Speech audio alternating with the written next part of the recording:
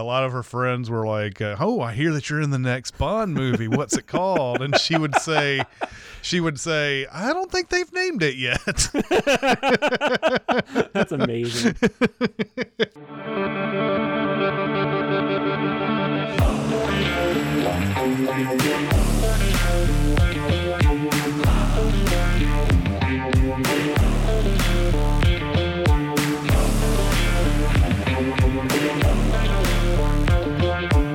Welcome to Gold, Diamonds, and Death, a James Bond podcast. I am your 00 host, Jonathan Watkins. I am a writer for all things under the CinemaSins brand name and a co-host of the Behind the Sins podcast. Joining me each and every week for this endeavor, he's the co-founder of CinemaSins and co-host of the weekly podcast Recotopia. And with everything he sets out to do, he's always trying to reach an all-time high. And he is also one of my good friends, Mr. Chris Atkinson. How are you this week, sir? Hello, I'm doing all right. Awesome. Yes. We are going to talk about Octopussy. This is, That's I right. wonder if there's somebody out there, please don't do this, and I hate that I'm giving you this idea, but I wonder if there's somebody that's going to like cut this up to where it's just us saying Octopussy over and over, or Now someone definitely is. or you remove Octo, from the word, so that could be fun. But we're gonna say Octopussy It'll be a weird pussy though, because it'll be like that's true. It'll be a different, like slightly different accents on the syllables or whatever. So or you'd catch like the last bit of that O, so it'd be like "oh pussy," or something like exactly. that. Yeah, a pussy, a pussy, a pussy.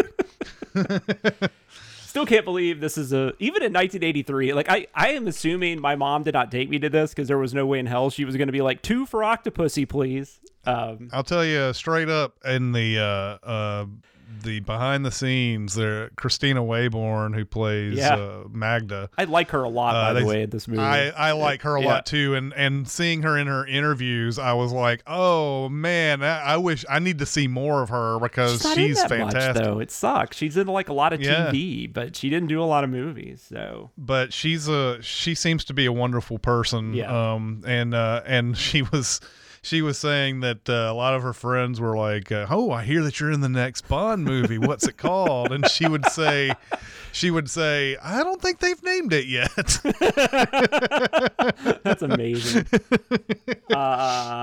It is based. I mean, they didn't make up the title though. The title does come from from an Ian Fleming story, which we'll talk about later, and it's really weird. Yeah, I mean, it's funny that they try to skirt everything, which is just it's basically, I want to get away with saying pussy in this movie is all it comes down to, by saying, well, it was in the Fleming story, and there's like a backstory for it where it's like, yeah, but the backstory is gross too. Yeah, like even Roger Moore's like, okay.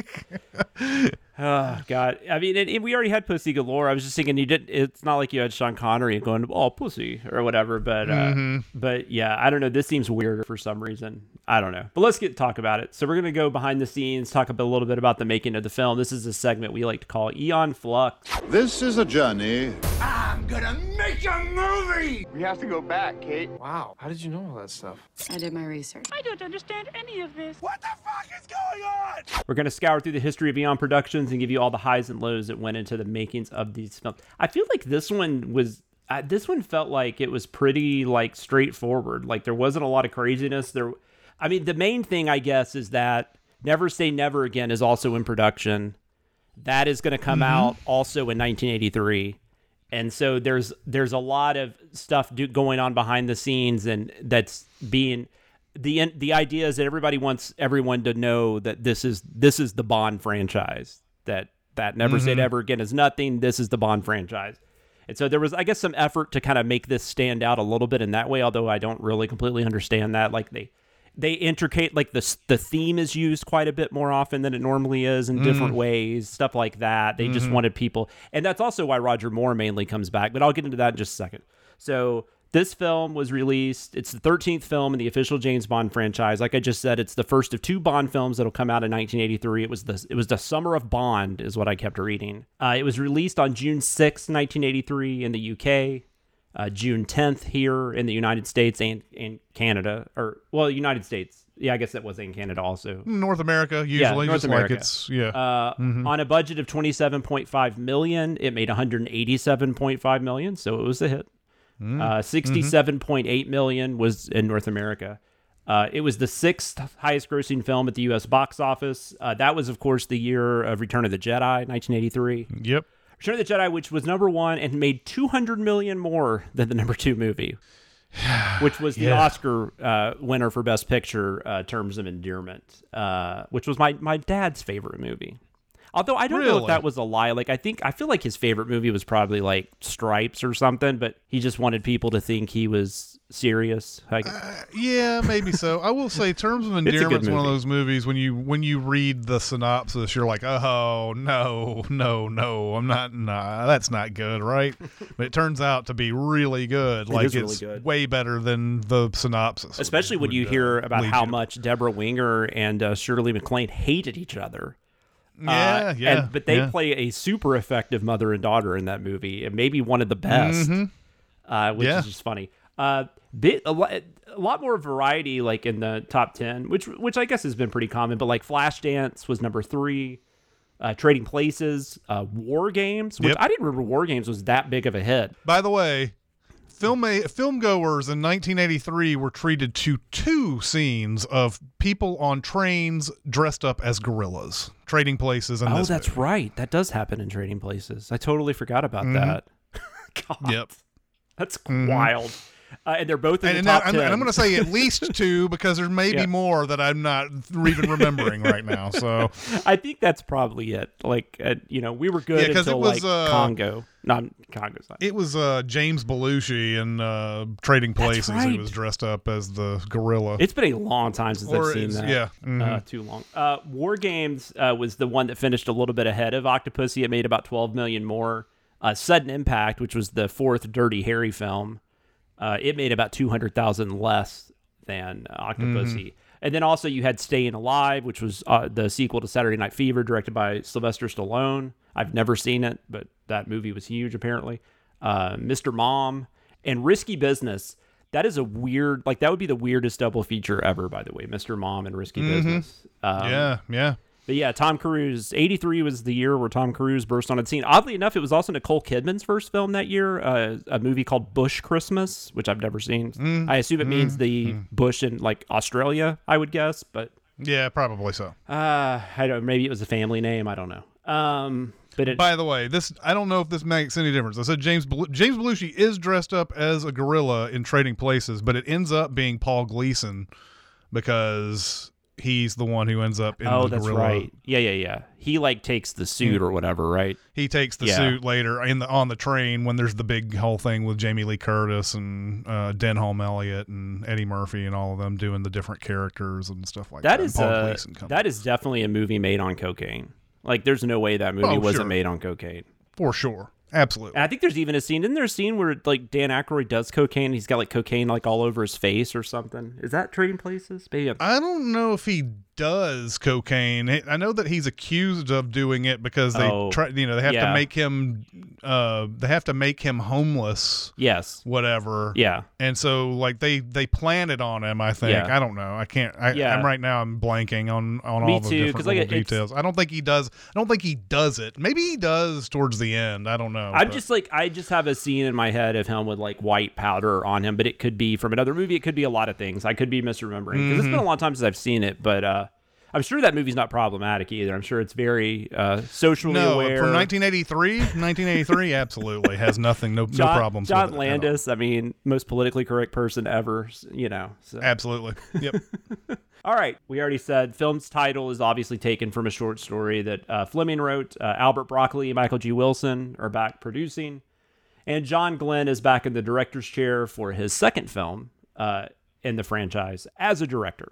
His first film, obviously, we talked about last week, For Your Eyes Only. United Artists, we already talked about too. They're having all kinds of financial issues at that time, but even so, they still went ahead and greenlit. Oh, and that was mainly because of Heaven's Gate. But even though they were having financial troubles, they still went ahead and greenlit this movie in 1982. But then shortly after that, United Artists was purchased by MGM, making this the first film to officially be released first film in this franchise to officially be released MGM. Obviously, MGM had been releasing films for a very long time before this. Mm-hmm. But this was their first Bond. So yeah, writing. Michael G. Wilson and Richard Maybaum do come on eventually to write this. However, what? Oh, Richard Maybaum? Maybaum. Yeah. Yeah. It's going to be weird when we don't say his name.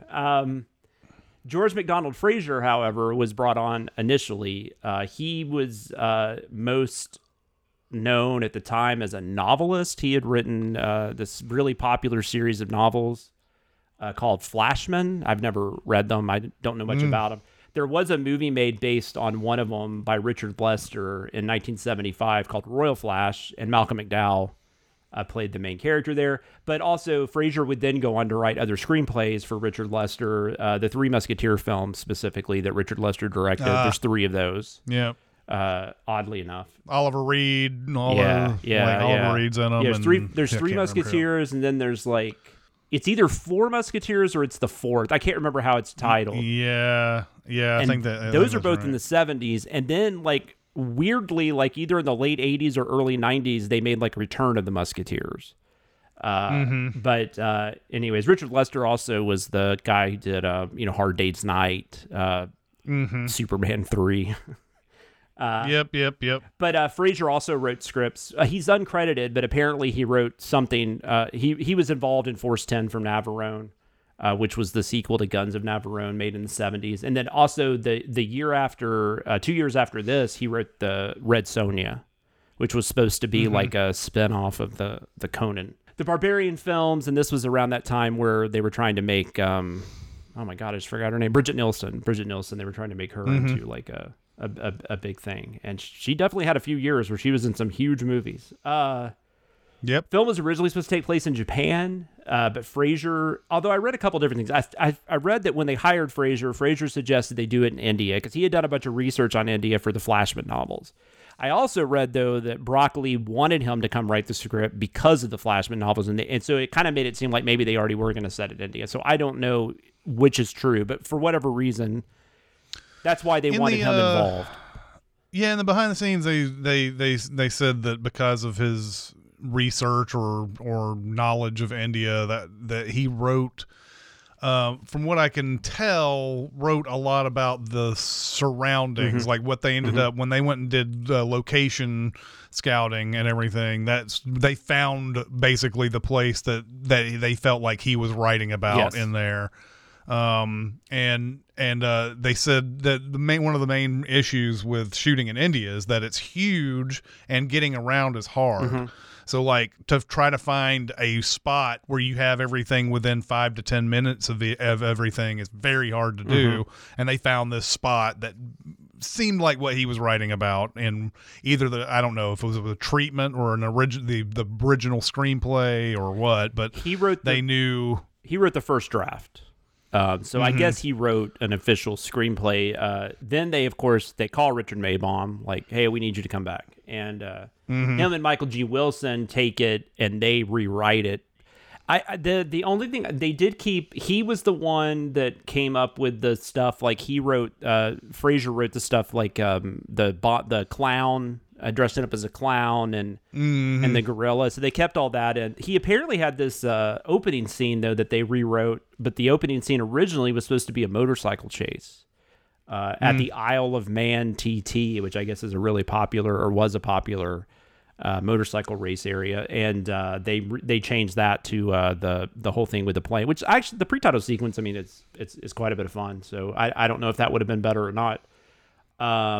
The jewelry stuff, though, was mostly Maybaum and Wilson, from what I could tell. Like they kind of came up with all the stuff about the jewels, which gets really confusing. As to far like yes, it does. It's tremendously confusing. I sat there, went back and forth about who's working for who's providing what to what person, where and for are what the fake reason. Jewels, what are the real jewels? It was just it became a chore trying to think of like where all the stuff is. So, Roger Moore wanted to retire from the role. Once again, Timothy Dalton, Lewis Collins, Michael Billington were all kind of thought for the Billington. Supposedly, he's been screen tested for more Bonds than anyone else, supposedly, reportedly. So I thought that was interesting. Which we've mentioned his name a few times. Other people. The only other one I had was Oliver Tobias, but Broccoli actually denies that ever happened. That's just something that apparently Tobias has said, and Broccoli denies it. So who knows? And James Brolin. Oh yeah, James Brolin. I have him too. Sorry.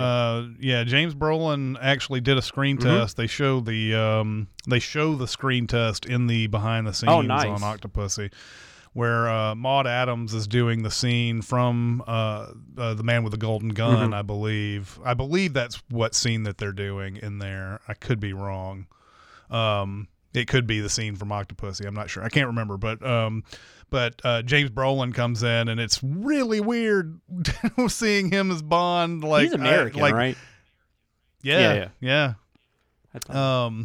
Father of Josh Brolin. Oh yeah, of course. But yeah, like it was just weird seeing it. Going, I could maybe see it happen. Like, yeah, I know what you're saying. It would require a whole movie and maybe a series of movies for me to go like, James Brolin's pretty good. Like, I don't know. That's one scene was hard. I read one thing where it even said he was cast. Or at least he felt like he was, because he was looking for a place in London. And trying to. Yeah, Roger Moore gets this at the very last minute. He does. Like he signs on very last minute. And apparently, the reason they really started pursuing him was once again because Never Say Never Again is coming out, and that's being filmed too, and that has Connery.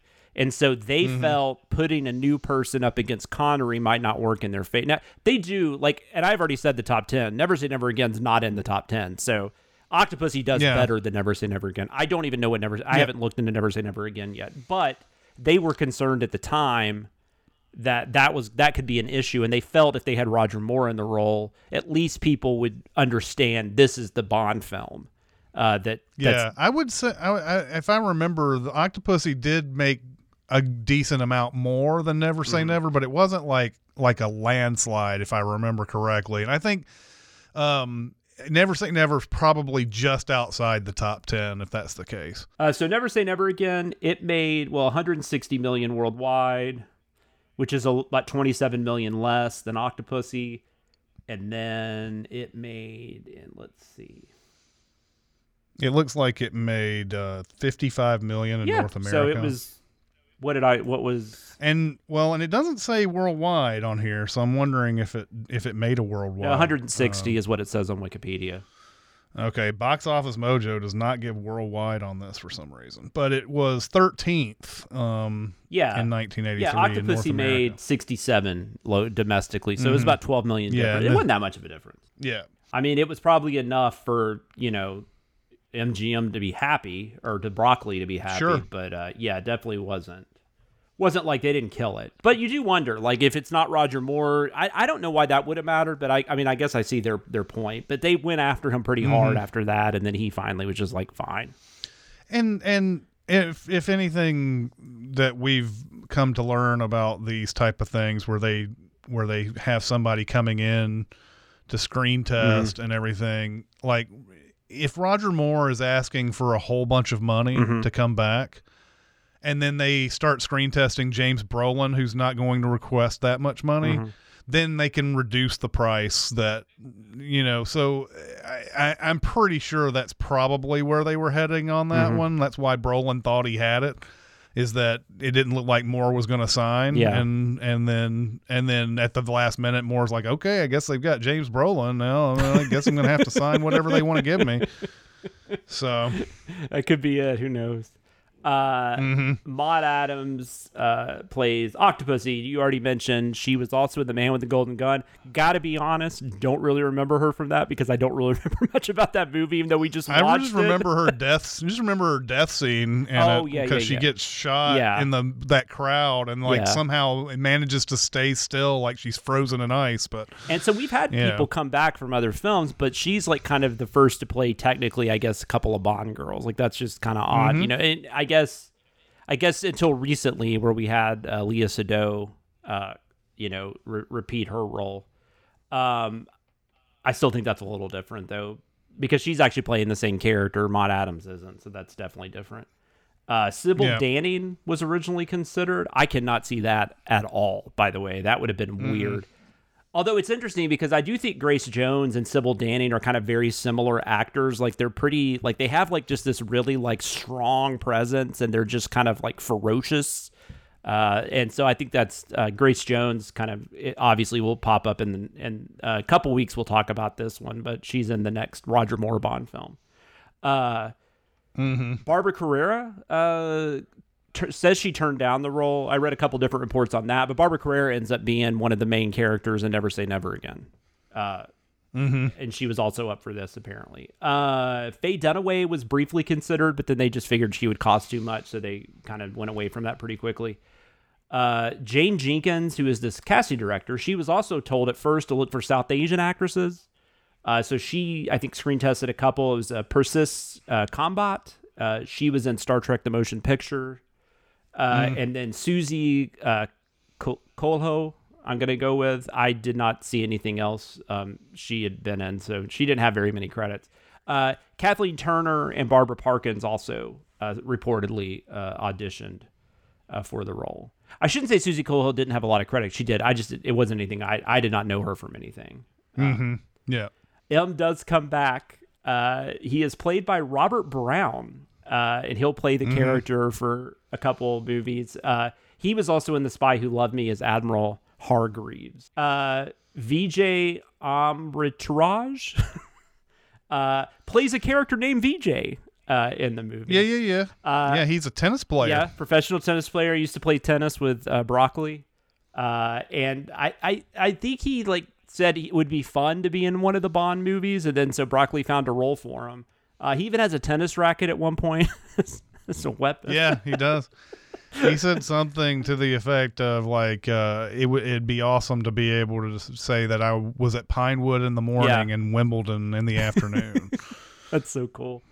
He was pretty popular at the time. I did not know him, but this was obviously, I guess this was in the 80s. I don't remember. Maybe he played in the 70s or something though. I didn't look that deep into it. But it wasn't a name I was familiar with around that time. Louis Jordan plays... Yeah, it's Louis Jordan. Louis Jordan plays Kamal Khan. I know him mostly. He played Arcane in Wes Craven's Swamp Thing movie from... I think it was a year before this. But Louis Jordan is the perfect, just eccentric...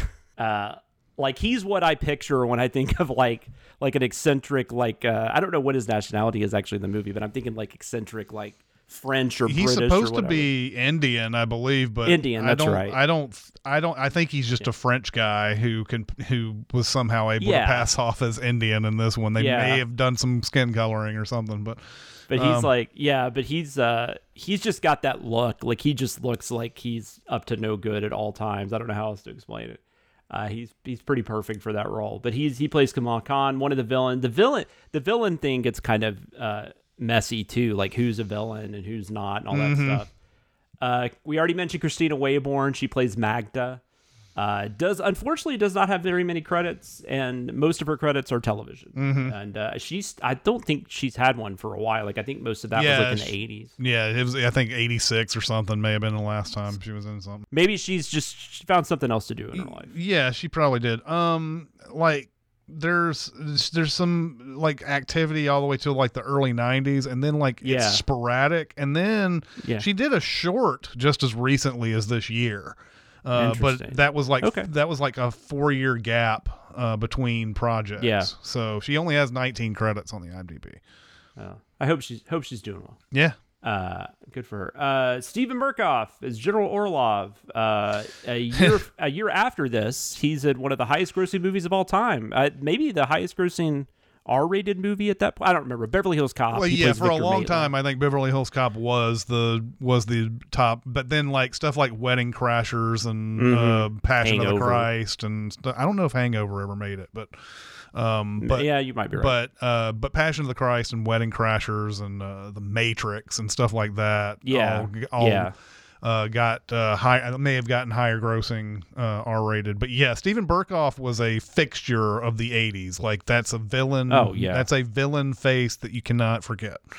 Yeah, he's in Rambo: First Blood Part 2. Mm-hmm. He plays Lieutenant Podofsky.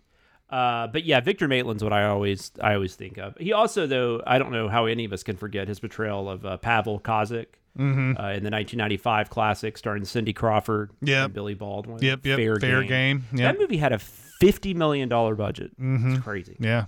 How did they ever think that movie was going to make that much money? I don't know. Makes no sense. Fair Game also, the one thing I remember about Fair Game is that it's based on the same novel that technically the Stallone movie Cobra is based on. Mm-hmm. But they're two very, it's weird. I don't know. Yeah. It's a whole thing. Yeah. So yeah, Steven Berkoff, who I sadly thought was dead. He is not. He is still alive. Still working. Probably has lunch with Christina Wayborn on the weekends. All the time. David Meyer and Anthony Meyer. They play the twin knife throwers. They do have character names, Mishak and Grishka. But they're credited as Twin 1 and Twin 2. Yep. Desmond Llewellyn's back as Q. He has often said this is his favorite. At the time, it was his favorite that he had worked on. He said it probably because he had more to do than usual. Louis Maxwell's back as Moneypenny. Jeffrey Keane is back. There's this. I couldn't find much on this, but so Moneypenny has an assistant in this movie. Yep. With the unfortunate character name of Penelope Smallbone. Yep. And she is played by Michaela Clavel. This was her third credit, and she only has 3 credits on IMDb. I wonder if there was something if maybe we have a Maxwell replacement, or because didn't they do that with John Cleese, in Q? They may have, but in the behind the scenes on this one, Lois Maxwell says that when she got on the set, she was like, "Oh, I see. You're trying to get the replacement for Moneypenny on this," and then she realized that it was just a daughter of a woman that she used to hang out with in the 60s when they were both models or something like that. And they just put her in for a token thing. It wasn't really a replacement situation. Well, I'm glad you saw something about that, because I did not see anything and I couldn't find anything. That's cool. But I just thought that was interesting, and that's a dumb scene too. It's like he thinks that's really Moneypenny. Stupid fucking thing. Yeah. Sadly, a lot of those scenes have kind of become so. Filming. This was filmed West Berlin and India, and also they filmed some stuff in England. The Monsoon Palace was used as the exterior for Kamal Khan's palace. Mm-hmm. And then they had a couple of places they used for Octopussies. It was Lake Palace and Jag Mandir. So these are just some places in India. These really beautiful. Did we talk palaces. About also Kabir Bedi, the guy who plays Gobenda, basically the Jaws of this movie, the silent assassin? Oh no, I did forget to write him down. Yes. The only thing I want to say about this is first off, he's fantastic in the role, but I am a little sad that they made him silent, because in the behind the scenes when they talk to Kabir Bedi, he's got this beautiful deep voice that would have been amazing. Because the only time he says anything is on the plane, and he's out there, when he asks him to go out on the wing or whatever. That's the only thing. Yeah. Gobenda, Kabir Bedi plays Gobenda, the guy who's the right hand man of Steven Berkoff in the movie. Yeah. And he's got a very menacing look to him. So it is pretty cool. But he is kind of like a Jaws. He's a little more intense, I think, in some ways. Mm-hmm. Yeah. But he's the one where they have that scene where he's. So there's a scene with Bond and Camille and Khan or whatever at the backgammon, the high stakes backgammon game. Yeah. And he grabs Betty grabs the dice and crushes them. To show Bond that he means business. Right. Yeah. No, I'm glad you mentioned him. I did forget to write him down. It's a sort of a throwback to what's his name in Oddjob. Yeah, Oddjob, where he smashes the golf ball in his hand. It's the same thing. It's the exact same scene. Yeah, it's great. Yeah. But I don't know. I kind of like it better here, I think. They also, like I said, they did shoot some stuff in England. They also went to Utah. That was some of the desert type stuff. They had a couple areas that they used in Utah for some of that. The BD-5J aircraft, this is used at the beginning of the film. He's got it in a horse trailer. They said that the plane actually had collapsible wings, but that was still a dummy coming out of the horse trailer, which I thought was odd. If they had a way to fit it in there, I don't know. But however, the parts of him flying in the hangar, though, they couldn't. They attached it to a Jaguar. Yep. With a steel pole. They removed the roof of the Jaguar, which that sounds the Jaguar. I'm gonna call you out on the Jaguar pronunciation, Jonathan. No, that's fine. Jaguar. What was I saying? Jaguar. Like, people always call it the Jacksonville Jaguars, and it's like it's not spelled Jagwires. It's spelled Jaguar. Anyway, that scene is the way they shot that. It's really awesome. Like they did this thing with like models, and they had like it's where I guess they shot the barn or the hangar. They shot the hangar like at a really far away distance or whatever, but then they like put a door, like a really small door, really up close to the camera, and it just looks like the door is closing on the hangar, but they actually have a much bigger space to fly that plane into. You just think it looks like has no space whatsoever, and they did it on the way out too. Yeah. And what was this? This was supposed to be in either I think it was Moonraker, right? They had this scene was supposed to be in Moonraker, or it was either that or For Your Eyes Only. I think it was Moonraker, though. No, the stuff they took from Oh, you're not talking about they took it from the book. You're saying this was a scene they were going to have in the movie? In the movie. Oh, okay. I didn't read that, so. Yeah, it's this scene where he goes through the hangar and flies out and it blows up and all that was supposed to be. I think it was Moonraker was when it was supposed to be. But it could have been For Your Eyes Only. It's one of the previous ones that they were supposed to do this scene in, but ended up making it in this one. So, yeah, no, they took something for the Moonraker novel. That's why I got confused. But that was something. That's the backgammon scene was in the novel Moonraker. But that's something they actually had in the movie. Yeah. So and then they also said when they were driving it around, they just blocked the scene really well. Like they had all these extras and props and stuff just so you couldn't ever see the Jaguar. I can't say it. It's one of those words that I'm just never going to be able to say correctly, especially now that I'm thinking about it. There was not a lot of stuff I read about the stunts. There was a Martin Grace. He was a stunt coordinator, and he also doubled for Roger Moore, which... God, there's that scene on the train, and you're just like, is it on the plane or the train? I guess it's on the plane. You're just like, that is not Roger Moore. Yeah. Although the train, you may have heard, you may be about to get into this thing about the train, but this is where he got hurt. He got hurt. To say? Yeah. The something is, I think the scene just kept going. Nobody yelled cut, which is something we heard about the gondola scene in which one was it now? The Spy Who Loved Me? No, it wasn't The Spy Who Loved Me. It was might have been For Your Eyes Only. It was Moonraker. It was Moonraker, and where they had the guy hanging off of the gondola, and he was just sitting there, and nobody yelled cut, and he he's just sitting there like that. But that's the same thing happened to this guy, and then it gets on part of the track that they haven't rehearsed yet. They hadn't surveyed it. They didn't know anything about it. it was weird. Yeah, and then it was like some sort of stone abutment type of thing was jutting out. Concrete pole. Yeah. That he ran into and like took a big chunk out of his thigh apparently. And he was in the hospital. Yeah, he's in a hospital for 6 months.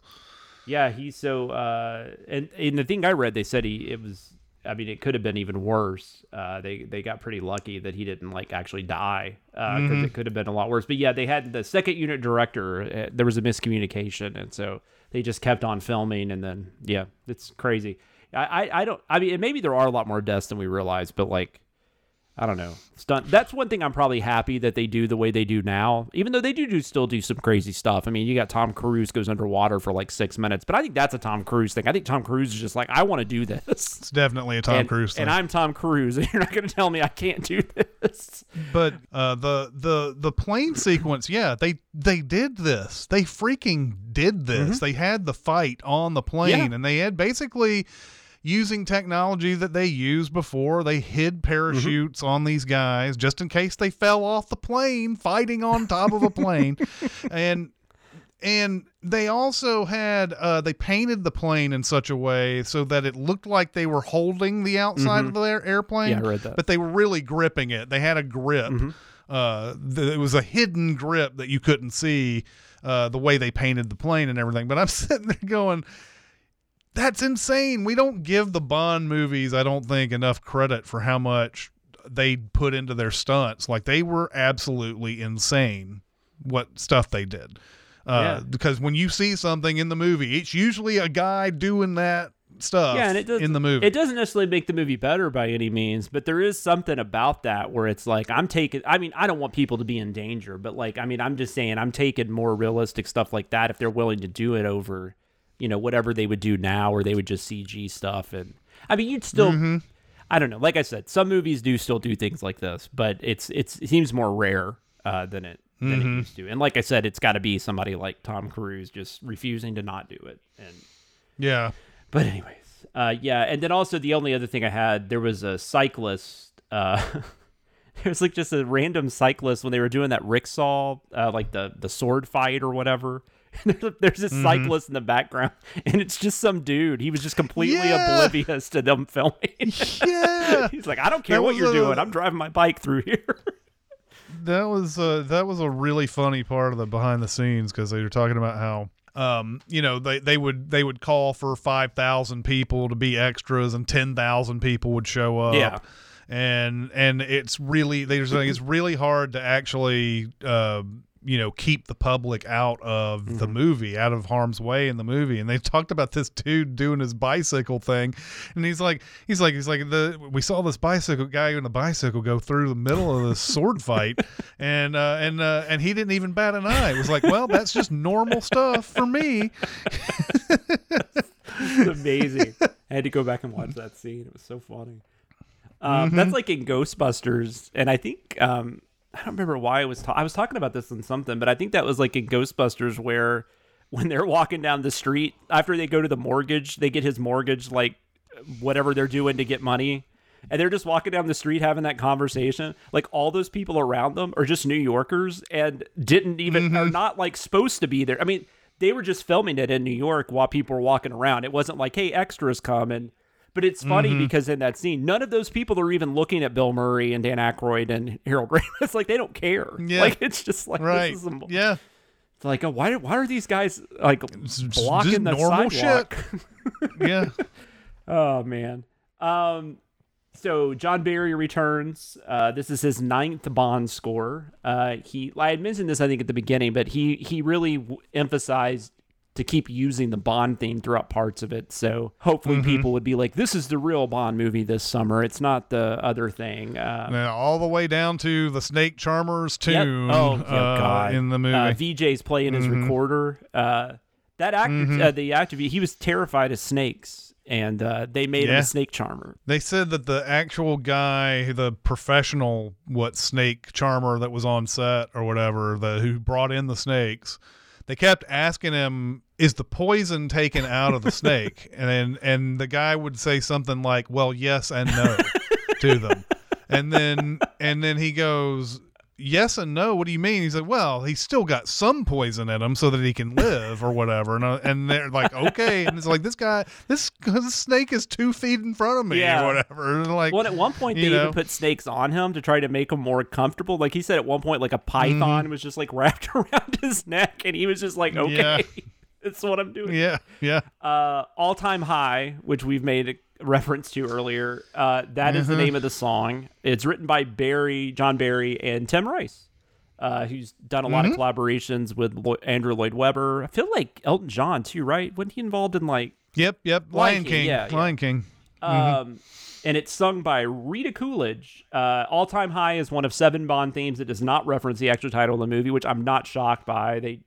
Although I'm kind of like, I don't know. If you're going to have the balls to name your movie Octopussy, name your song Octopussy and come up with something. Mm-hmm. Yeah. It was a pretty popular song. It was on like some chart, adult contemporary. I don't know. It was on some chart for weeks at that time, like 3 weeks or something. I honestly never remember this song. Like, this is one of the theme songs where I'm like, I got nothing. And then I hear it and I'm like, oh yeah, it's that one. The release and reception. So the film got better reviews than I thought it did at the time. No one like overly praised it, but most people were like, this is a fun Bond movie. Maud Adams was one of the main targets of criticism. And not just her, but just her character, the writing of her character, stuff like that. Yeah. Later on in the more current reviews, which this movie's gone down quite a bit. It's currently at like a 42% on Rotten Tomatoes, and the audience score is only 47. A lot of retrospective reviews also, they center around the movie not having any stakes. Like, they just don't feel like anybody's ever in any kind of danger, which is weird because one of the main things is a nuclear bomb is going to go off. Yeah. And Steven Berkoff gets criticized a little more in the more modern reviews as opposed to Maud Adams. In fact, I was reading a lot of like modern reviews. They're talking about Maud Adams and Roger Moore had really good chemistry. I don't know that I agree with that, but whatever. Yeah, I don't think I do either. So that's kind of all I had on the behind the scenes. Do you have anything else you wanted to discuss? I do think, now they didn't say this in the behind the scenes, but I do think that that there is a connection.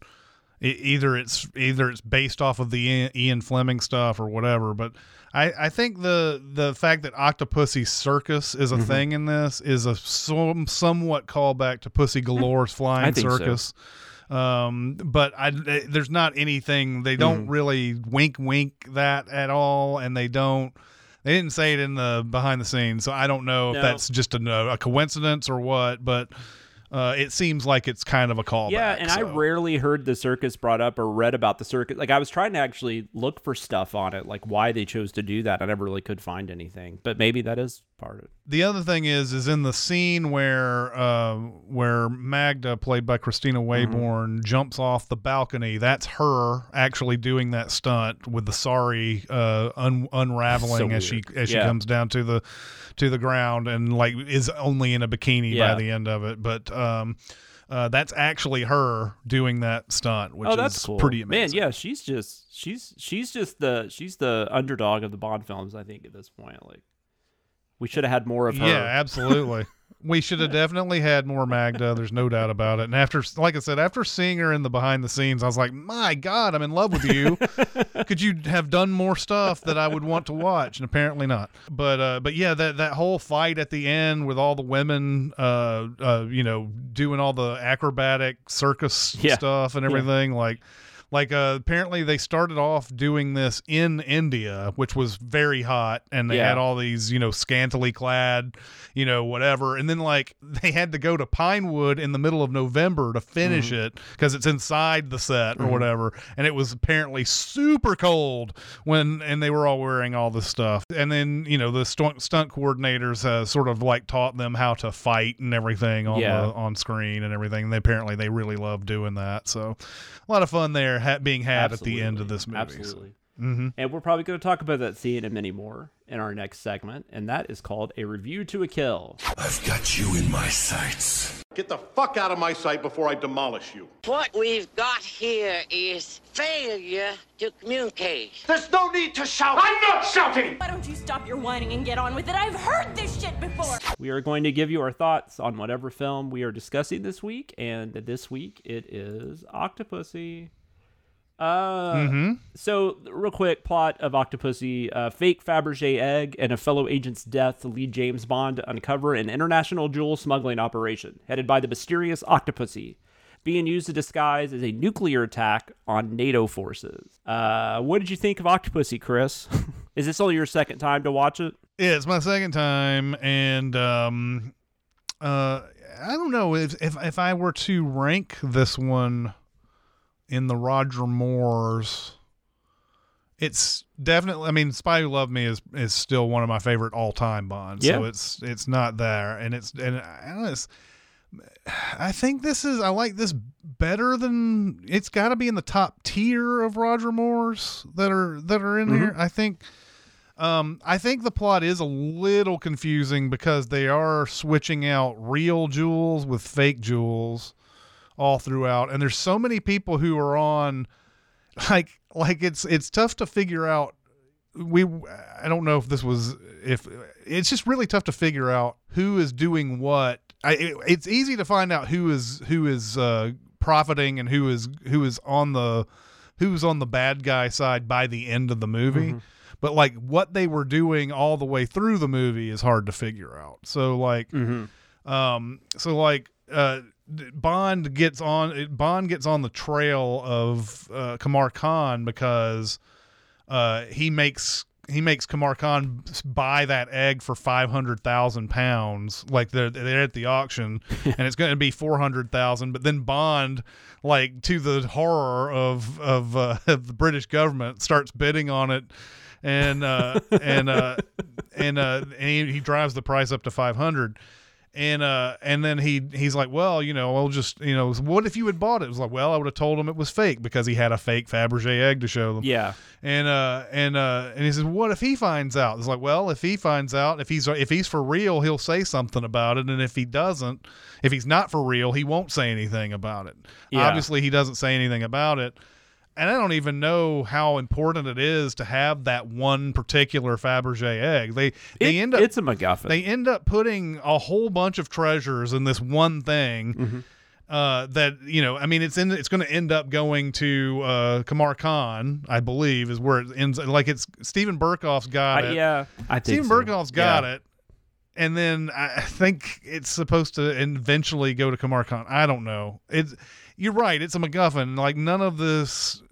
But you're sitting there trying to figure out why are there fakes there? Why are there they're replacing the fakes? Yeah, because they're replacing the real ones. Fakes, yeah, they're right? replacing the real ones with fakes so that I guess upon initial examination they look real. But I don't know. And they just keep moving that case around that's got like the jewels in it. Then eventually it's got a bomb in it. Yeah. It's just like I've never been able to really kind of keep track of everything. And even when you read about the plot and stuff, it's still very confusing as to like it. I don't know. I feel like the writers never had a great grasp on exactly what, and at some point they just kind of gave up and were just like, whatever. We're just gonna. Yeah, I mean, it's just a little hazy. I mean, in the end, it doesn't really matter what's happening to what in all of these things. It's just that by the end of it, they are changing out the treasures with that nuclear bomb, and they are sort of hiding it on this train that apparently a U.S. naval base in Germany just allows a circus train to go in to their base and not get inspected and or anything. So that's the way of the world, I guess. You just allow circuses to go on your base. And everybody likes a circus. And the whole plot is that the whole reasoning behind it is, well, oh no, a nuclear bomb exploded accidentally on a U.S. base, a naval base. Well, then we'll all have to be disarmed after that. That's a really huge leap in logic. I think so. I know that they're discussing it at the very beginning. They're in that like sort of that war room thing at the beginning. The only thing that looks kind of Ken Adamish, even though we've got Peter Lamont doing the production design. Yeah. They are talking about nuclear disarmament. They don't want to, like, no country wants to be outmaneuvered in these things, but like the only one who's who's really crazy about it is the Burkoff character. And I don't know. He seems to think that blowing that up, that blowing up is going to cause everybody to want to disarm, and then they can just go to whatever country they want to and take it. Yeah, and it's like, why would Khan be behind that? Like, it's a weird thing. And then also, like, Burkoff makes this comment, like, they're not going to blame the Russians. Like, this is 1983. They're absolutely going to blame the Russians, at least at first. Maybe they would have no proof, but, like, I don't know. The idea that there would be no retaliation and... everybody would think it was an accident. I don't know. Maybe. I understand that they wouldn't be able to trace that a nuke got shot from Russia. That's what. Well, that's true. That's probably the thing that they go in that really quick exposition thing when Roger Moore's on the train, but like. But I just think it's a huge leap, and I mean it fits Bond villains a lot to think that it does. to make a giant leap about something that people will just be like, okay, this is like they think they're playing 4D chess, but they really aren't playing any kind of chess. Yeah, they're just like doing, they're just really causing chaos is basically what it comes down to. But yeah, I guess I'm just saying it definitely wouldn't go down as smooth as the Burkoff character is making it out to be. I'm kind of with you. I could not defend this movie if somebody came at me and pointed out all the shit, because there's a lot of shit, and I have negative things to say about it, but I do kind of like this movie. I'm actually kind of surprised because I hadn't seen a lot of the Moores recently, and I'm shocked that I like as many as I do, because I kind of came into this thinking I wouldn't. Like, this was one I thought I remembered not being all that good, but it's fine. Like, and I don't know if that's because also I'm coming off For Your Eyes Only, which was kind of dull, and just talk about a movie that had no stakes. Yeah. And I liked Moonraker more than I thought I would, and I like Moonraker I think more than this, but I still prefer. I definitely like this more than For Your Eyes Only. I definitely like this more than Man with the Golden Gun. It's probably in that Live and Let Die maybe. Well, no, Live and Let Die, but see, Live and Let Die's pretty good too. Like, yeah. Live and Let Die just falls apart so quickly and badly there at the end that it kind of like not you don't leave that one with fun memories, but the first 45 minutes of that one or whatever are pretty great. But anyways, I just have fun with this. I get all the complaints, and I will say I don't know if it's Maude Adams or if it's the writing, and I don't remember her in Man with the Golden Gun that well, so I just don't know if this is just Maude Adams isn't a great actor. I didn't think her and Moore had any chemistry, really. And also, the other thing about her character that kind of stinks is that talk about, like, hey, we talk about this a lot, but it seems to need to talk about, like, why they don't kill Bond. Yeah.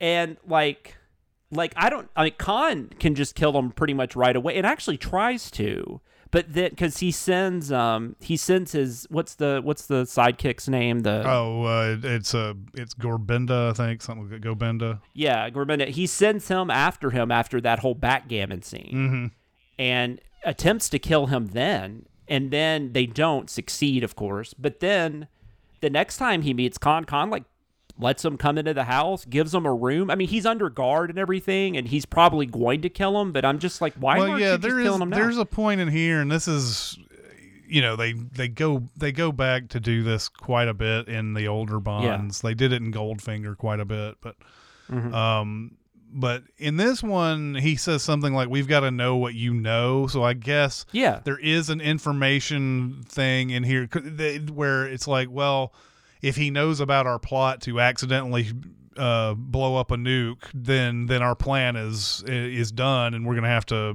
figure something else out or whatever. But I don't know. He does. Again, yes, there are many times where they could just go ahead and kill him, and they don't. Well, and they kill another agent too. I mean, that's how this starts, right? They kill 009. Yeah. So they had no problem killing him. Yeah. But then Bond, they decide. I don't know. And the thing I was trying to say, though, about the Octopussy character real quick, that is she ends up finding out that he was the one that tracked down or caught her dad. Her dad had, he was a jewel thief or whatever. And Bond, instead of killing him himself or putting him in prison, Bond allowed him to take his own life. And she is very grateful for that. And so she kind of becomes Bond's protector. It's just a really weird reason. And I mean, I'm not judging anybody. I'm just saying that just seems like kind of like somebody came up with that, told somebody else. It's like, let's put that in the script. Reason. Yeah. There could have been millions of other reasons, but you ended up on that one. Yeah. And that's something they actually took from the story, kind of, which I'll get into. But I think that's the problem I have. And so once that happens, now all of a sudden, like, Octopussy kind of becomes a good person, kind of. Yeah. At least she's tried to protect Bond. She wants Bond to work for her. Khan still wants to kill Bond. I think we're supposed to believe that all she does, and we're supposed to be, I don't know, more sympathetic to her or whatever, is that all she does is she smuggles jewels. There's no killing. There's no anything else. So that's what she does, and she uses the carnival as her front, and that's it, pretty much. So like, she's not that bad. She's not that bad of a person. So yeah, no, she just steals jewelry. She's just a thief. Yeah. She has an island full of women. Mm-hmm. Which I was kind of impressed didn't get more creepy with Bond being on that island. But yeah, I think with Moore's own personal, especially from what he said about having the co-stars and For Your Eyes Only, who were half his age. I think Moore himself is who puts the kibosh on a lot of that type of stuff. Of it probably being too creepy, you know. So it sort of makes sense that they don't get too pervy about that.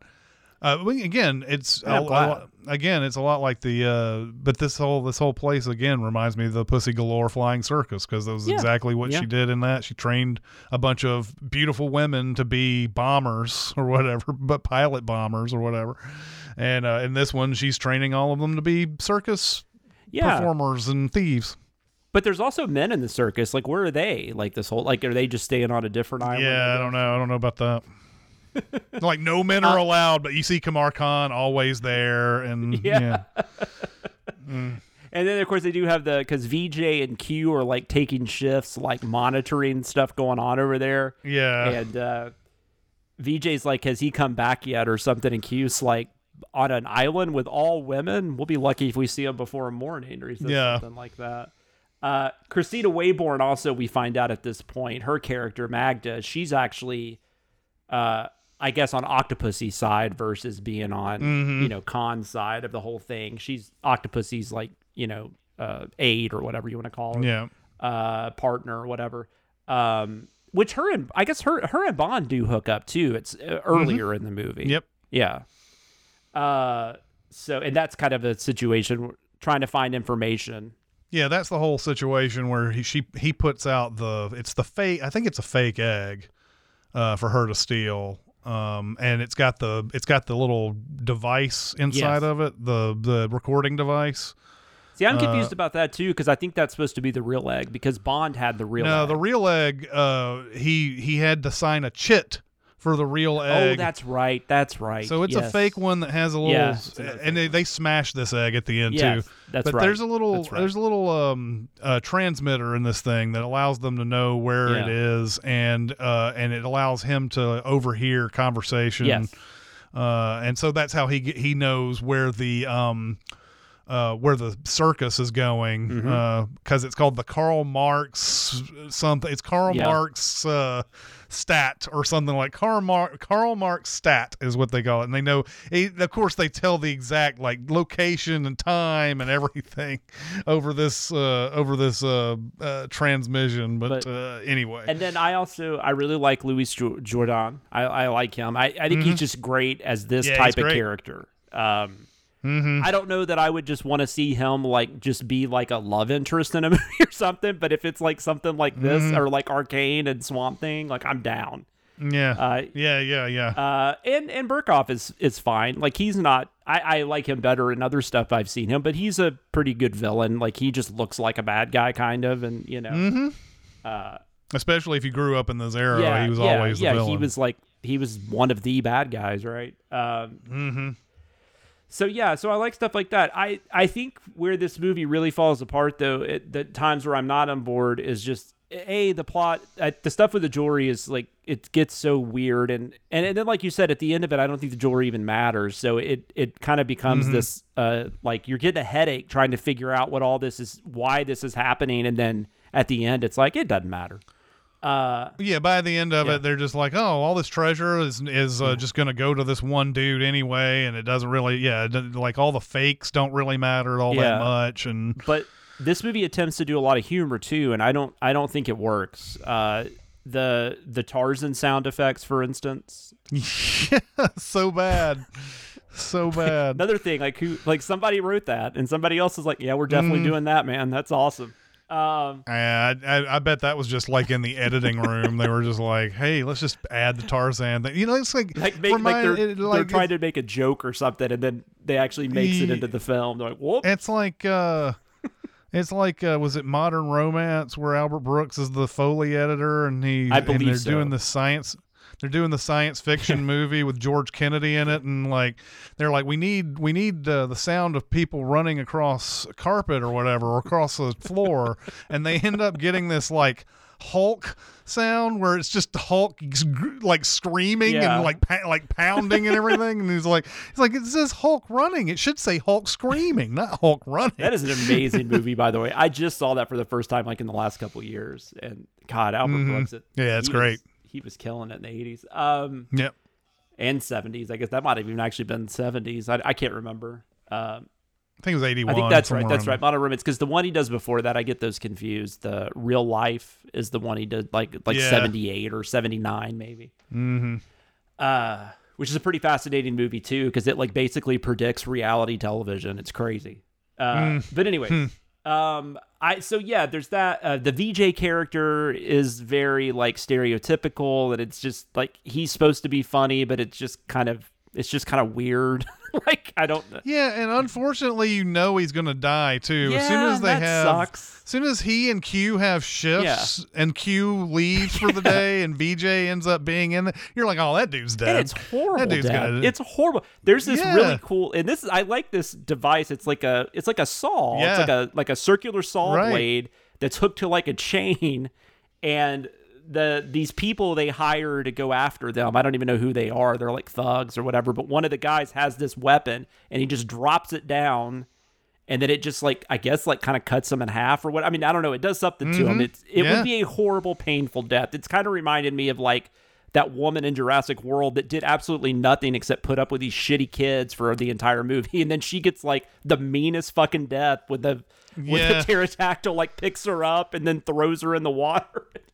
Oh yeah. Well, and apparently the actor on that too, who was throwing the saw, they apparently in the scene where he throws the saw down between Maude Adams and Roger Moore, that scene, he apparently had like to get closer to the action, he had knocked away a couple of like boards or something to get closer, and like he fell from that height when he did this saw thing, and he ended up breaking his arm doing this thing, and they were like, well, I guess we're gonna have to find a replacement, and he's like, nope.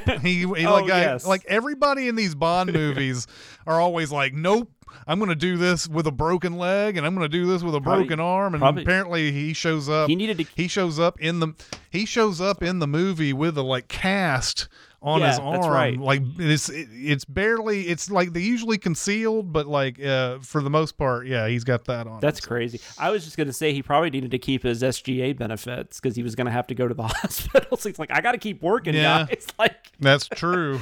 It's very true. I have no idea. But sorry I interrupted. But that's all I was trying to say. So yeah, and then there's like I don't know.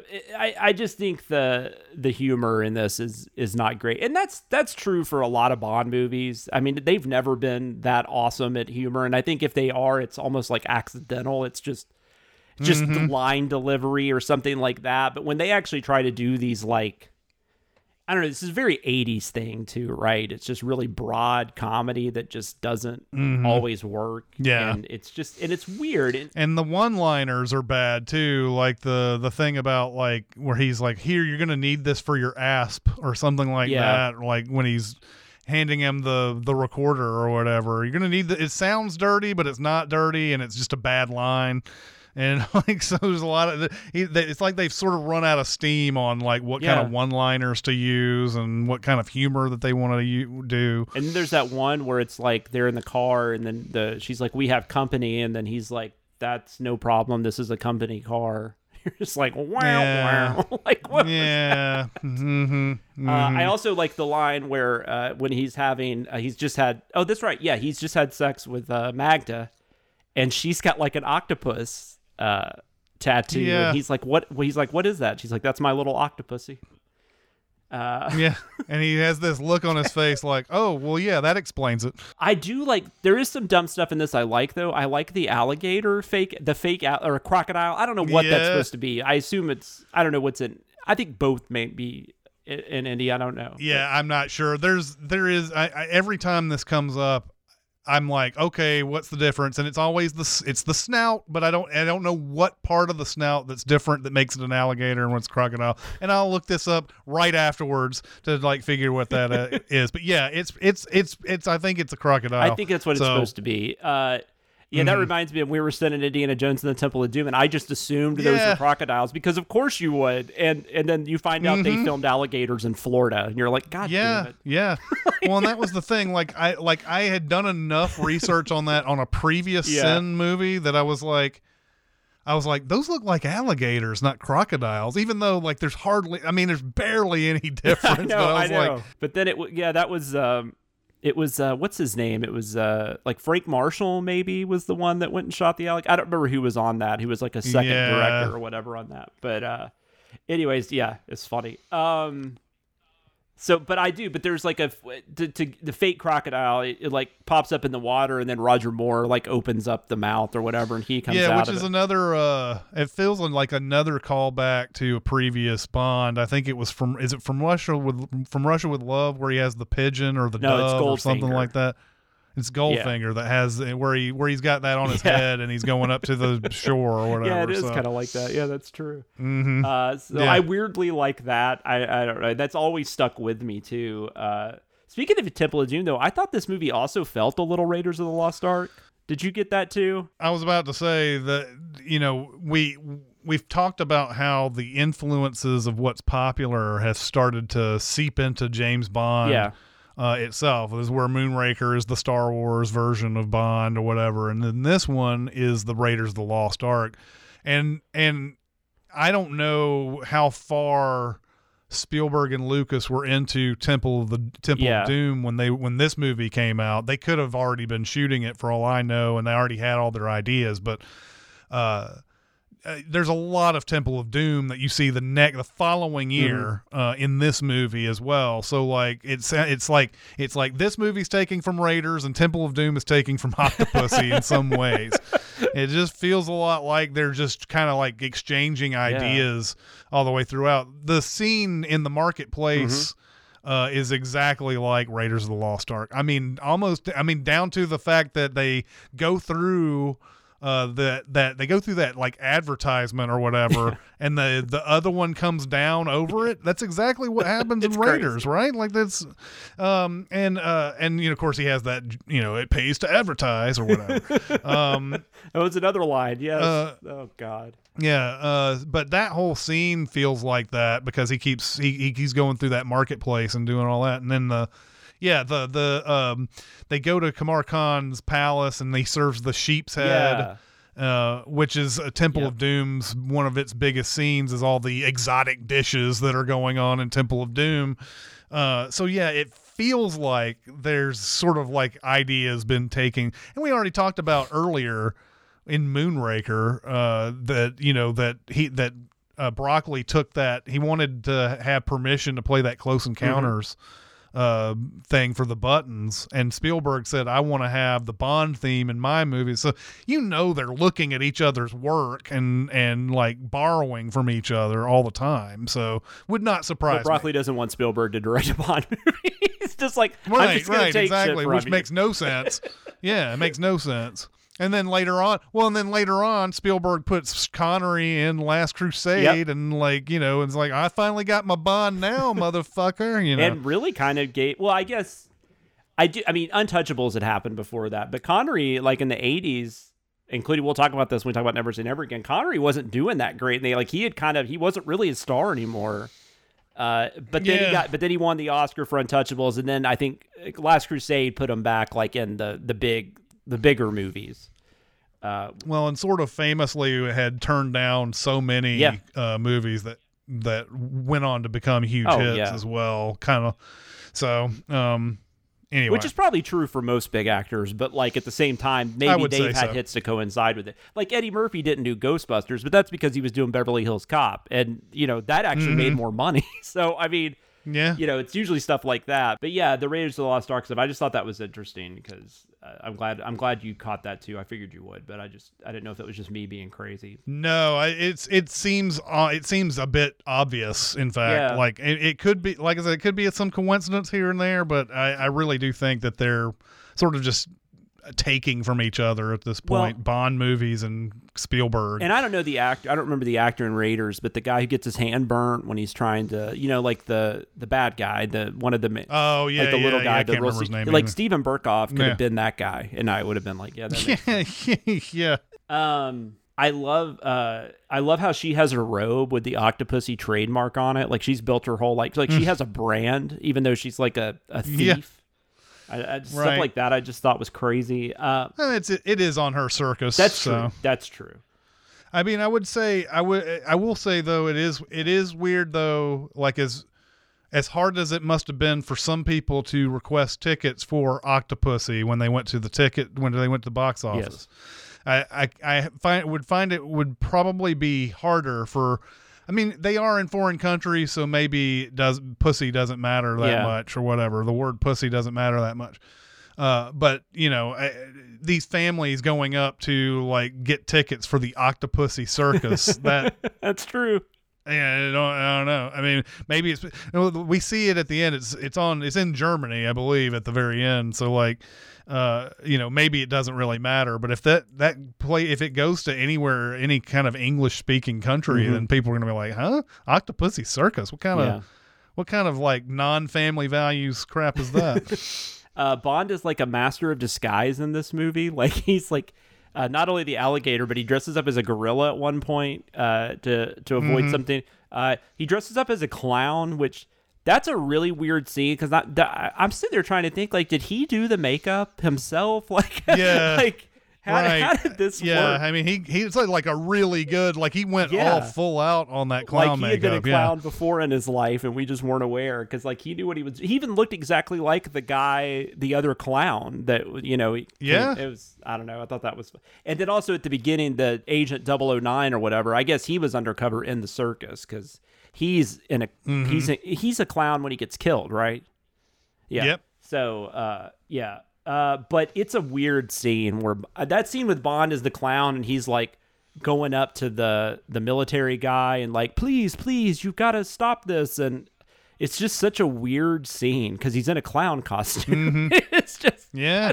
And of course the guy doesn't believe him. He thinks it's just part of the show at first. And Roger Moore even said he didn't want to do it at first. He was like, this is ridiculous. And then he finally got on board. I don't know what it was that made him think it was fine, or maybe he just didn't have a choice. I don't know. There's like, well, look, he's got to get into the circus somehow. They're not going to just let him in as a regular dude. He's got to be dressed up as something. He might, he could be dressed up as anything and get in the circus. Yeah, they could put like a fake mustache on him or something. I mean, anything. Yeah. But apparently he just he knew how to do clown makeup and he wanted to show everybody. Yeah, absolutely. Bond just has learned so many things in his life, and putting on clown makeup is one of them. Yeah, I guess that's kind of a Bond thing. Like whatever he needs to be an expert in at that time, he's an expert in. I guess that's just kind of a Bond trademark. There's a scene with the kids in the car. He's trying to get a ride because he's stuck somewhere, and those kids in the car act like they're going to give him a ride, and then they drive off. This was like a weird like 80s thing, like that, like was like Halloween 4. Oddly enough, has a scene exactly like that. Yeah. It's just funny when you see stuff like that. It's just interesting Bond in the 80s, and I just like we were talking about with Fear Eyes Only. I didn't realize how quickly we were already in the 80s in these Bond movies. You almost like Bond kind of defined what some of the 80s trademarks were, and probably did. Yeah. The sliding down the staircase scene, I've always remembered. I always enjoy that scene. Yeah, good stuff. Well, I also just like how there's like that pineapple or whatever ornament like on the end of the banister. Like he has to shoot that so he doesn't like hit his nuts. Right. It's just, I don't know. I think this movie's fun. I just think it's fun. I do too. I like it because it's different. Yeah. It's different from most. We've talked about the confusion there is with all the Jewel stuff, and I don't think it really matters in the end. But it's just so different. It's distinct from most Bonds. Like if you can't there, we've gone through a lot of these movies and it's like yet another ski scene, yet another this scene, yet another, they keep repeating themselves over and over again. And this one, there's hardly any time you're going to be able to say, well, that one where he's at the circus, and you're going to be like, which one is that? It's Octopussy all the time. Yeah, and he's in India. I don't know if there's one after this where he goes to India. I don't remember one, but there might be. But before this, there wasn't. And that's why I'm so glad they didn't do it in Japan, because that would have just felt like, oh, hey, we're back in Japan or the Bahamas or, whatever. So I think that helps. It definitely, but like I said, it's not great by any means. Maude Adams isn't great, and the humor is not really well placed, and some of the stuff doesn't make sense, like we've already said. But despite all that, and I think a lot of this too, I don't know if they were just so concerned with Never Say Never Again. I don't know what it was but it's very messy, but it kind of works. I'm actually kind of surprised you liked it too. I was thinking this was going to be one where I was going to have to be like, sorry, I like this. You're going to be like, this movie's terrible. But going into this, I would have definitely thought For Your Eyes Only, in my mind, For Your Eyes Only was a much better movie than Octopussy, and it is 100% the opposite. Like, it's not even close, I don't think. But yeah, Octopussy, it would fall like right now, like we've done 13 of these, right? Or 14, I guess, if you count Casino Royale. This was the 13th, right? So we've done 14 of these, and this would be somewhere in the middle. Yeah. Somewhere in that, like, Dr. No, Moonraker, Live and Let Die, somewhere in that general vicinity. Do you have anything to talk about before we get to our rankings? Nope. All right, let's do that. We are now going to rank this film in 5 different categories. Our scale will be based on something that Bond holds near and dear to his heart, as long as they are shaken and not stirred, and that would be martinis. So for each category, we rank from 1 to 5 martinis. 5 being the best damn liquid that has ever passed your lips. 1 being the well liquor you had to settle for or were too drunk to care that night. So, just overall, like just the movie itself, the story and everything. What's your feeling on that? The story is probably about a 3.5. It's just a little confusing. We've talked about that enough. It's just a little bit confusing, but in all, I think it's fun,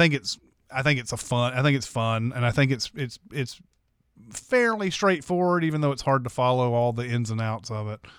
And it looks like, even though they went back to, they came back down to earth with For Your Eyes Only and all that.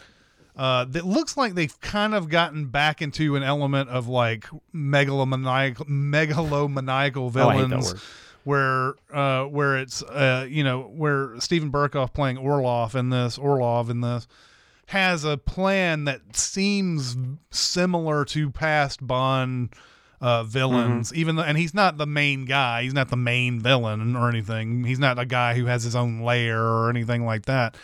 But that idea of blowing up something so that the world's superpowers think something else has happened, and then they think, and the villain thinks because of that, this is going to happen. That is a very Bond villain thing to do, and I missed a little bit of that. Like I missed a little bit of that fantastic element that usually highlights most Bond villains from For Your Eyes Only, which was just very basic stuff.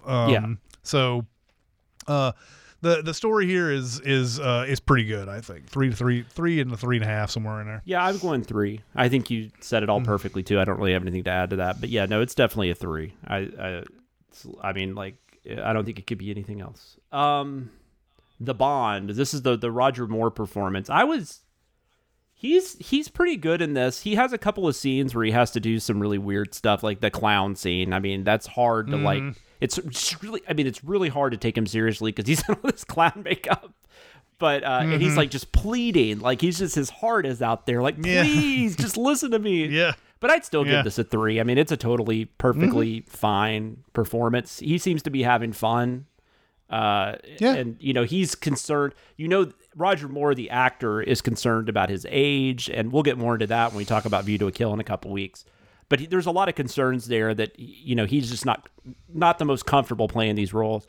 I think they did a little. I don't know what Maude Adams and the other actors. I don't really know what the age difference was, but at least they looked a little closer in age. Maude to Adams is 38, I believe, at this point. And he's like in his early 50s. Yeah, Christina Wayborn, I think, was in her 30s. Okay.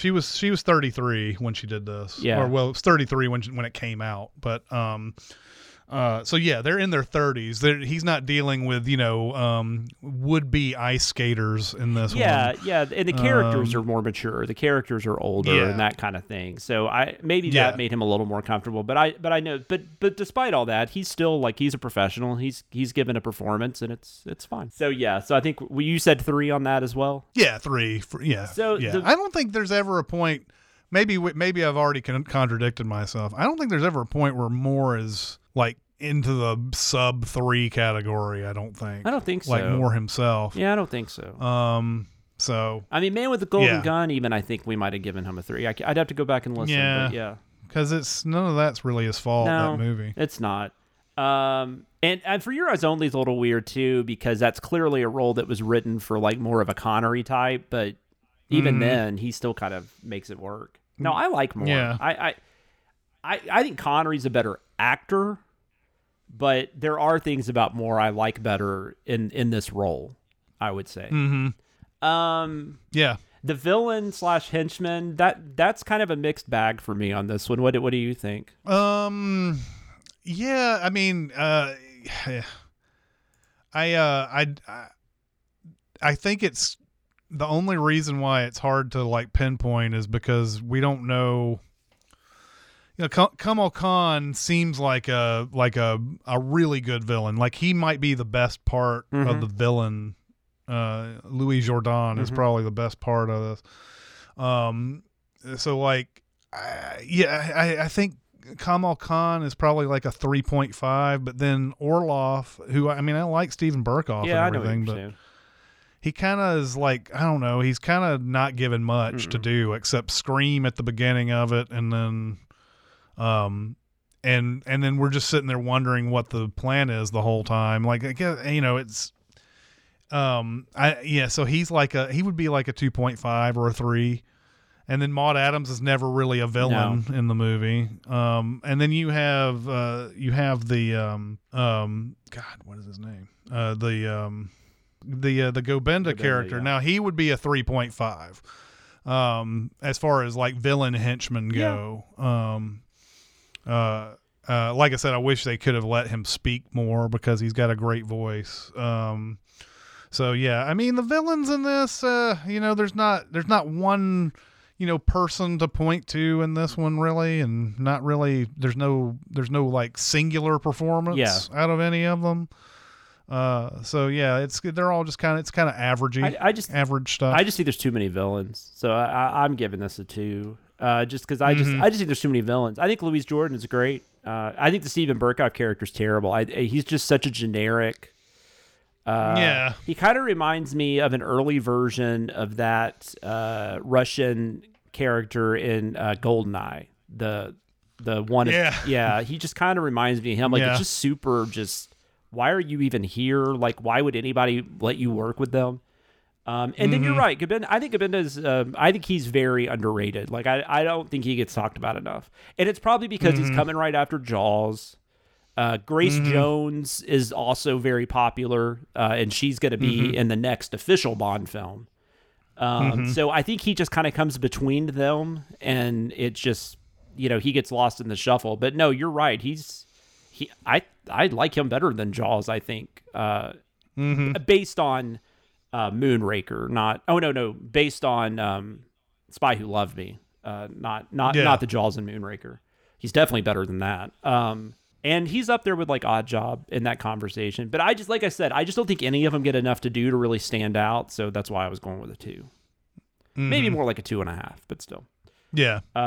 Gadgets and Gizmos, they kind of go back to that in this. I mean, I would say the saw weapon's fun. I would count that. The alligator probably counts, and the little transmitter thing that's inside the Fabergé egg. Yeah, I think it's a 3. the little watch. Like, yeah. I don't know if that does that Q demonstrates something with hydrochloric acid or something before he goes out there. I don't think they ever use it. I don't think they do either. They don't. There's like a thing where the acids mix together and whatever, and I'm like, oh, that'd be cool, and it never really. I just like how wherever country they go to, they set up like a Q shop. Like they have like the workers and everything over there. They're doing like all, and maybe they just have them all over the world or something. I don't know, but it's just funny. But like. You're sitting there going, what's happening back in London where they, is everything empty there? Does he have is there a guy, is there another letter guy that's like running the gadget shop while he's gone? Oh my God. Because you had like that door that like opened and like slammed into the dummy or whatever and all that stuff. So, I don't know. I'd give it a 3. It's perfectly fine. It's those are stuff that I would call like, Naked Gun or Police Squad scenes very much. where even though Police Squad parodied them in Police Squad and then Naked Gun, really those were already parodies in of themselves. They're just jokes is all they are. Yeah, they are. So, and it's they're very cheeky. They feel very British. Which of course, this one has the really stupid one where he goes into the gadget room and he sees that camera and he just focuses on that secretary's boobs or whatever. And Q's like, grow up 007, blah, blah, it's like, blah. why do you whatever. have the camera focus there? I mean, it's so stupid. But, Austin Powers, I guess, makes fun of those too, I would assume. It's been so long since I've watched those movies. There's even like in that We Send Spy, that Melissa McCarthy movie, and they even have like a Hugh thing, and it's Michael. What's it, Michael McDonald? Is that his name? The guy that's always in the Paul Feig Michael movies? McDonald. And he's in Halloween Kills. Halloween Kills. Michael McDonald. Yeah. Yeah. But anyways, so that's definitely like becomes parody in other movies. But you're right. I think Bond kind of already is making fun of itself before we even get to that point. It's pretty funny. The song All Time High, I don't like the song. I mean, I don't know, there's just like nothing to it. It's not memorable. It's not terrible. I don't know if there was some sort of financial, like like you make a love theme to something, maybe it sells better or something.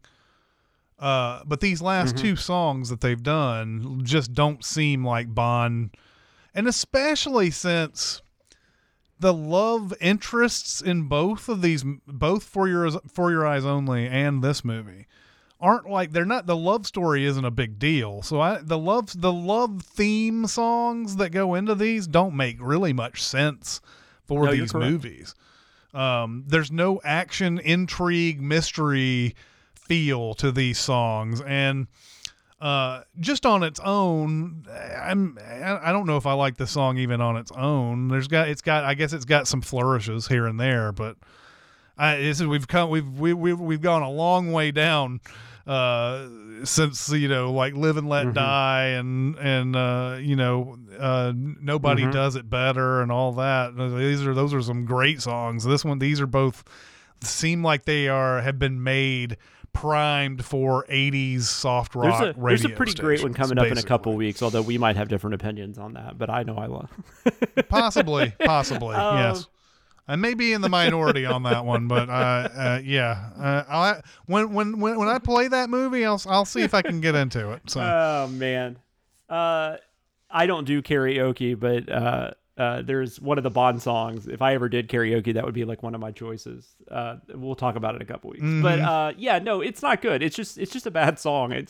I'm shocked to hear that it was like a hit, but maybe at that time, like all the Bond songs were, because soundtracks were such a bigger thing too. I mean, that's just, soundtracks haven't been much of a thing since the 90s, except maybe for the Bond movies. I mean, those are really, it's just not a really that big of an emphasis anymore. But yeah, I mean, it's a 2. It's not a terrible, but it's not anything. It's forgettable. which is why I never remember the song Yeah. exists. I will say this is, to this point, one of my favorite. I think Maurice Binder is really, really getting in, like, I don't know, finding his groove, I guess. I mean, he's been doing it for a minute. Yeah, we're sort of like in an official Bond credit land now. Like there's no like, it was kind of off and on in the Connerys. Yeah. Like Goldfinger's the one that really started it, but then they went back to other stuff after Goldfinger. And then like in the 70s we started seeing it evolve, and finally it's become this. This is what it is for the remainder, I think, pretty which might much. make the song more frustrating because, like, you're watching this really cool, like, visual palette, and then you're just listening to this really dull, like, all time high. It's just yeah. sounds like it's from like it does. Like you're right though. This because like they're like. We'll talk about License to Kill, obviously, in like a while, but like License to Kill is a theme song that definitely is kind of a love ballad as well, but it has like that Bond theme in it. Like it's got that Bond feel to it. Like this just sounds like something you'd hear in an elevator. Or like, like this would be like on the soundtrack for like Love Story or something like that. Yeah, I mean, it just doesn't fit in this movie.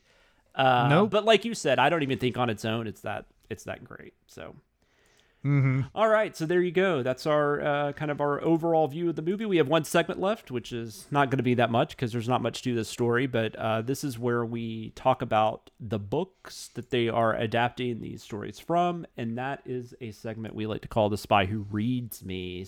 Reading is one of my very favorite things to do. Whoa! I'm not reading that crap. Summarize it in one word. Now you want to talk about reading? Let's talk about reading. How can you read this? There's no pictures. Cinema Sins might have taught you that the book doesn't matter, but for this segment, we're willing to concede it at least kind of does. We're going to give you the nitty-gritty on what is similar to what you saw on the screen, what is different. There will be plenty of what the hell was Ian Fleming smoking when he wrote this. So, this is a short story that is in a collection that is called Octopussy and the Living Daylights.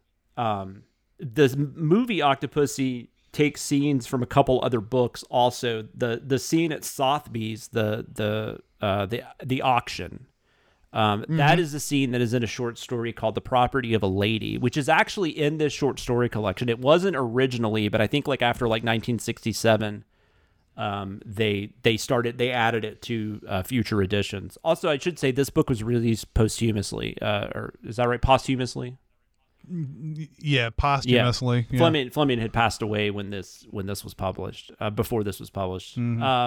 There's also a short story that has nothing to do with this movie, but there's another short story that gets added to that collection called 007 in New York. And then the Kamal Khan stuff taken, the backgammon game I already mentioned, that's actually a scene in Moonraker that they ended up not using for the movie Moonraker.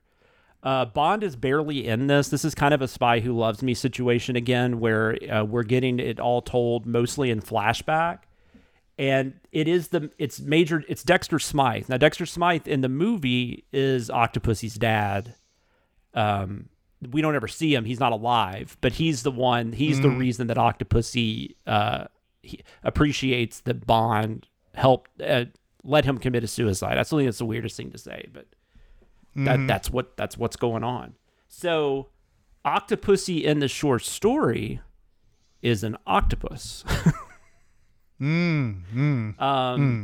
So, Dexter Smythe, he's Major Dexter Smythe. It's another person that everybody thought was a hero in World War II, and he ends up being kind of a traitor.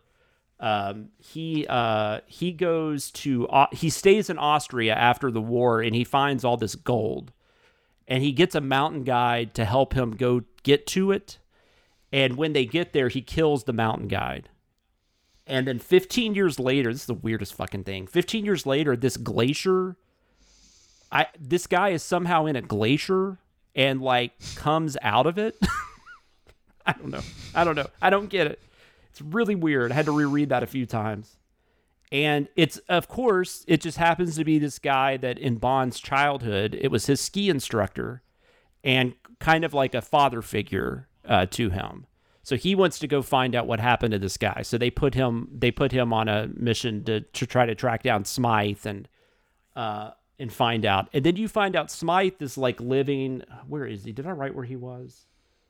I didn't write where he was. I don't know. He's got like a house on a beach or whatever. And there's this octopus that stays around that area who he calls Octopussy and feeds her every day. He feeds her like these scorpion fishes that he captures, and then he feeds them to her. Similarly to the story that Octopussy tells about her dad in the movie, that's kind of what happens here, where Bond decides to kind of let that guy make his decision. Because, like, Smythe at this point, he's old. He's kind of tired of running. He's just tired of all of it. He feels bad about the murder. And I mean, he's kind of over everything. So Bond basically gives him the option to, how he wants to come in, or does he want to, take his own life or whatever. But what ends up happening is he goes in the water to catch some more scorpion fish, and he gets stung by one. And then so he can't move because he gets like kind of paralyzed. And then his pet octopus or whatever comes up and kills him.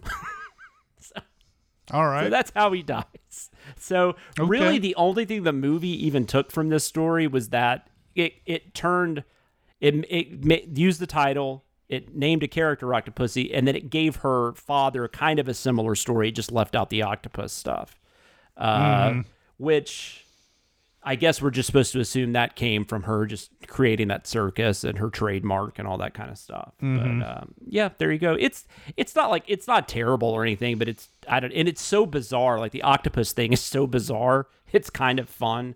And like the Smythe guy, he just talks to the octopus every day. It's just a old guy living by himself and doesn't like his life anymore. It's really, really pleasant.